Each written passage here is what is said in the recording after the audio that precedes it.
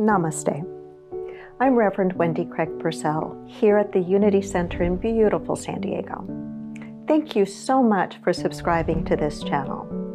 Please make sure that you like the video you've just watched and consider making a contribution on our app or on our website.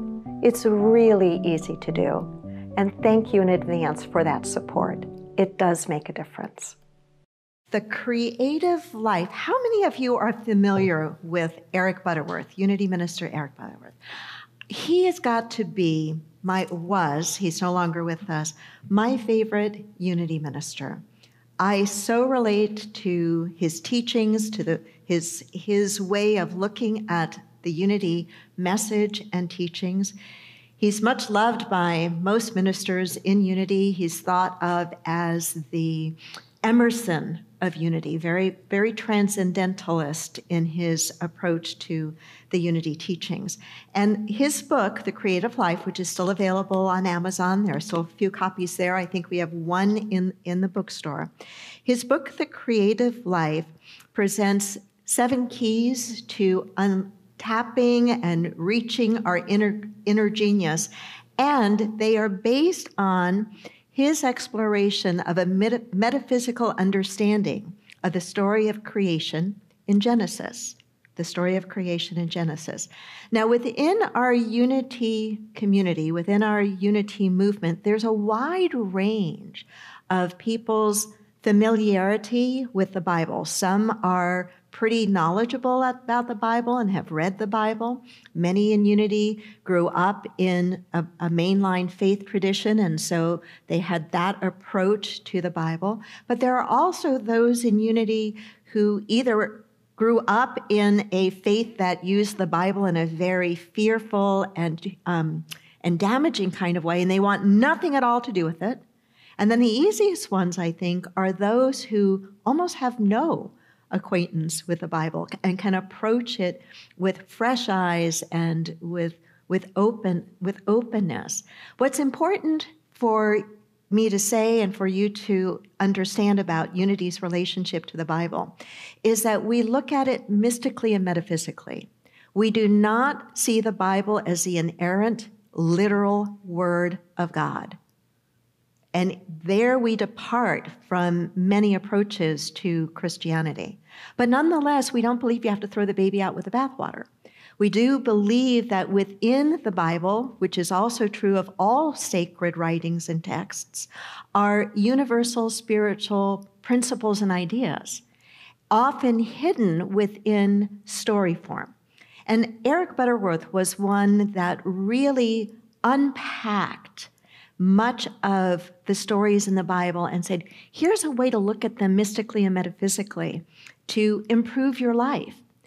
In this book, The Creative Life, what he's done is he has looked at the creation story in the book of Genesis. The first day, God said, let there be light. Let there be light. And it is an allegorical story. There's not an anthropomorphic being that in 7 days created the world, the universe, and everything in it. But when we look at it mystically, we can see that there are steps. There are keys in each of those 7 days of creation when looked at mystically and metaphysically that can help us today in creating more of the life that we would like to be living. Butterworth writes, the creation story is not something God does or did. It is what God is.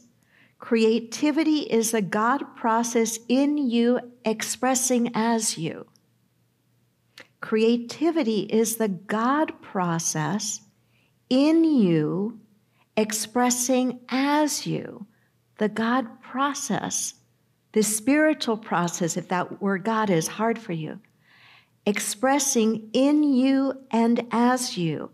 And the 7 days of creation outline metaphysically the important keys to releasing one's creative genius.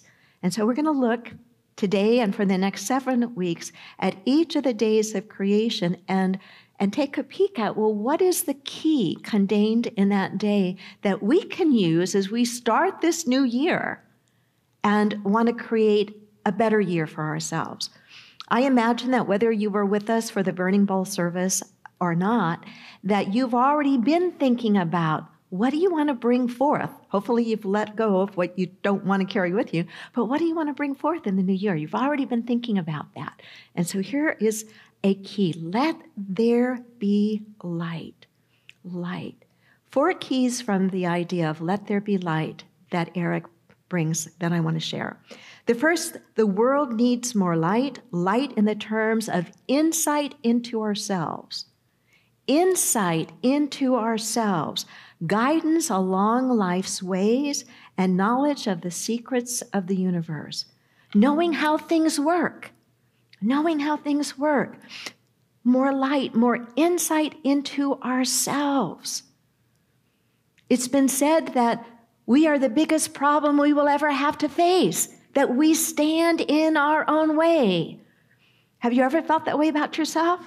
If you could just get out of your own way, I don't know if I'm the only one that's felt that way, but I've felt that many times. If I could just get out of my own way.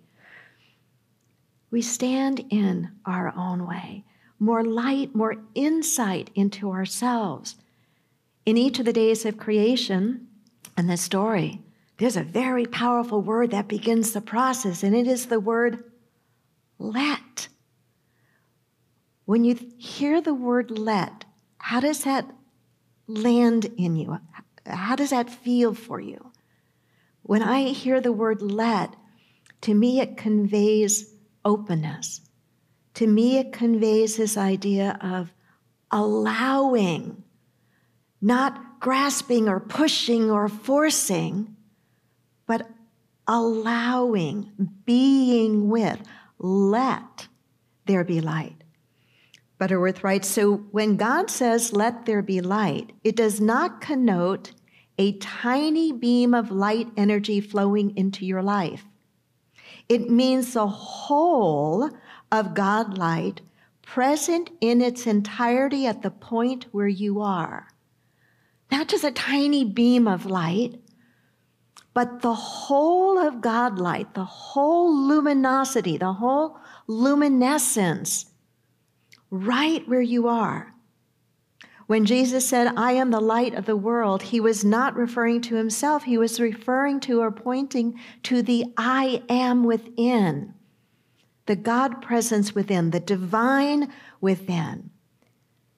Too often we've looked at him or really any spiritual teacher as being it, when in fact, if we really understood what they were about, they weren't saying, look at me, I have found it. They were saying, look at what I am pointing to, and you will see and experience it as well. And when you do, you will be empowered to live your life differently. You will come to understand things that heretofore have been in the dark for you. Let there be light. Too often we seek the light outside of ourselves, in another person or another thing. But the deeper teaching is a seeking of the light within. The seeking of the light within. It is where the presence of the divine comes alive in you. The second key to this idea of let there be light is, so we ask, well, how do we access it? How do we access it? Butterworth suggests that prayer is the experience that we need. I like the way he words it. Prayer is the experience of recentering ourselves in that inner light. Think about that for a moment. It may present to you a different approach to your prayer life. Prayer is the experience of recentering ourselves in the inner light. We can look at meditation, and there are many forms of meditation. We can look at meditation as being the same, a recentering ourselves in that inner light, and then he says, becoming a transparency of that light, recentering ourselves in it, and then becoming a transparency of the radiance of that light. Prayer for many, though, may require a rethinking of our concept of God. Many have grown up with an understanding or a belief in God as an anthropomorphic being residing somewhere in the universe, directing and controlling everything. And in our practice of prayer and unity, we look at all of this so very differently. We do not see an anthropomorphic being as God, but rather that God is the divine presence and the power within each of us, and doesn't really care what we call it, doesn't really care whether we believe in it or not. But regardless of what we call it and regardless of whether we believe in it or not, it is still present. It is still present. You can't lose it. You can ignore it. You can be asleep to it. And so this idea of accessing the light requires a certain activity on our part, is what Butterworth is saying. And that activity is a recentering, a reconnecting ourselves with God consciousness. To pray rightly is to pray not to God, but from an awareness of the presence of God. Not to pray to God, but to pray from an awareness of the presence. And when we do, we begin to see things differently. As I was working on this lesson some time ago, I came across an article that was fascinating to me. It was an article by and about a French author and activist who was blinded at the age of 7 or 8 in a school accident. His name was Jacques Lusson. I think I'm saying it somewhat close, Yvette Lusson. And it's an essay he wrote about some of his experience. There's a book of his essays, but this one was in an essay entitled Blindness, a new seeing of the world, written by a person that became blind at the age of 7 and then lived to be quite an activist as well as a highly educated individual. And part of what he writes about in this article is he tells a story of how he's lost his eyesight, and that though he wound up doing really well in school, that he was very, very smart, he was increasingly disturbed by the absence of any recognition in education that the world is not just outside ourselves, it's also inside ourselves. And he describes the experience that led him to that as a young person recently blind, the frightening experience. Can you imagine? The frightening experience of how do you navigate physically in the world between people and objects, and how do you navigate, and how challenging that was for him and how frightening.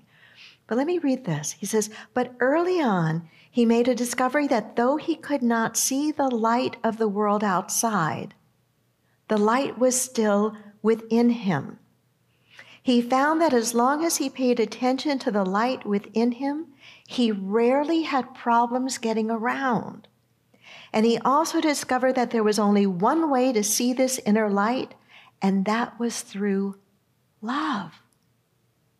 And then in the essay, as he writes about his experience, he shares how when he might have been experiencing anger or deep sadness, that he, in experiencing those emotions, he was falling out of the experience of love, and that inner light that was guiding him in his physical world somewhat was dimmed, and so he struggled more.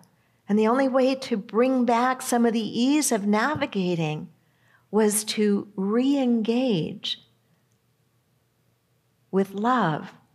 And that was a connecting link for him, to reconnect with this inner light, this inner light.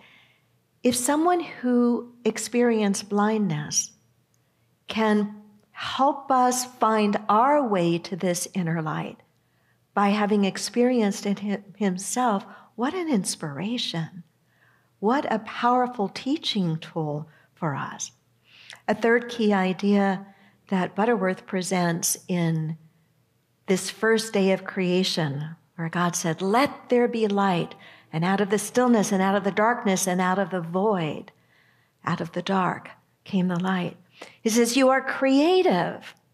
You are creative because you are an expression of divine mind. You are a conduit of divine mind.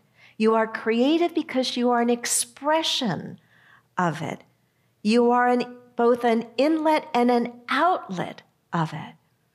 And he reminds us, as I did earlier when I was sharing the readings with you, that the truth of the matter is we are all creative. We may not like everything we're creating in our lives, but we are nonetheless all creative. We are bringing forth, consciously or otherwise, the quality and the texture and the flavor and the energy of the life that we are living. And we can choose to be more deliberate in our creation. We can choose to be more mindful of how we are interacting with this divine force within us to bring about what it is that we desire, and to remind ourselves that there are many ways that creativity expresses. Your greatest creativity is going to express through your natural talents and gifts. We each have natural talents and gifts, but they often go unrecognized in us because they are things that for us come so automatically and easily, we sometimes don't even think about it, and therefore we dismiss it as a gift, thinking that, well, everybody else can do that as well. But that's not true. Our natural talents and gifts tend to fall under very broad categories. Categories such as the ability to teach, the ability to connect, the ability to see and bring things together. When we recognize our unique talents and gifts, then we need to be about cultivating them. And this is how we begin to create more of what it is that we want to experience. Creative people are great conduits of energy. I love to be around creative people. I don't care what they're creating. I just find the atmosphere, the energy of genuine creativity to be very attractive. Whether it's somebody creating something mechanical or somebody creating something beautiful, that process to me really is a sacred process to witness. To me, it is like that individual plugging in with the divine, whether they know they're doing that or not, and accessing something. Ren, I'm looking at you and I'm thinking of the beautiful paintings that you have done. And I've got to imagine that when you're in your greatest moment of painting, that there's got to be in some way a plugging in. You're plugging into something that's you and more than you. Brahms was interviewed one time about his ability to create music. And in the book, Talks with Great Composers, the author quotes Brahms as saying this: I always contemplate my oneness with the Creator before commencing to compose. I immediately feel vibrations that fill my whole being. I see clearly what is obscure in my ordinary moods. Straight away the ideas flow in upon me, and measure by measure the finished product is revealed. That sounds to me like he was plugging into the divine light, that he was a conduit for that, but that he made the conscious choice to connect. Remember, Butterworth suggests that the way that we connect is through prayer. This plugging in, if you will, this recentering ourselves in the awareness of light. When you do your prayer work this evening or tomorrow morning, or you do your meditation work, imagine, try it on for size. See what happens if when you begin, excuse me, when you begin that process, that you begin it with the idea, excuse me, that you begin it with the idea of being centered in the light, a conduit for the light. And just notice if that feels any different to you. Just notice if there's any intuitive flash of insight or idea that comes to you. And then the last point, key that he brings out that I want to highlight in this first day of creation of let there be light, is that the genius does not differ from others in the access to the light within, only in their confident acceptance of its natural outstreaming. There is a hidden genius in each person, which each of us gives expression to through commitment, discipline, and the enthusiasm that works with passion. And from that point forward, then, Butterworth reminds us that it's not just plugging into this idea of the light, making that divine connection, that then we've got to get to work. There's something that we probably have to do when we get up off our meditation mat, when we get up off our affirmations, when we finish the silent plugging in, there's probably an action and something we are meant to do and to keep doing. The way that we get better at any of our natural talents and skills is with consistency and with practice.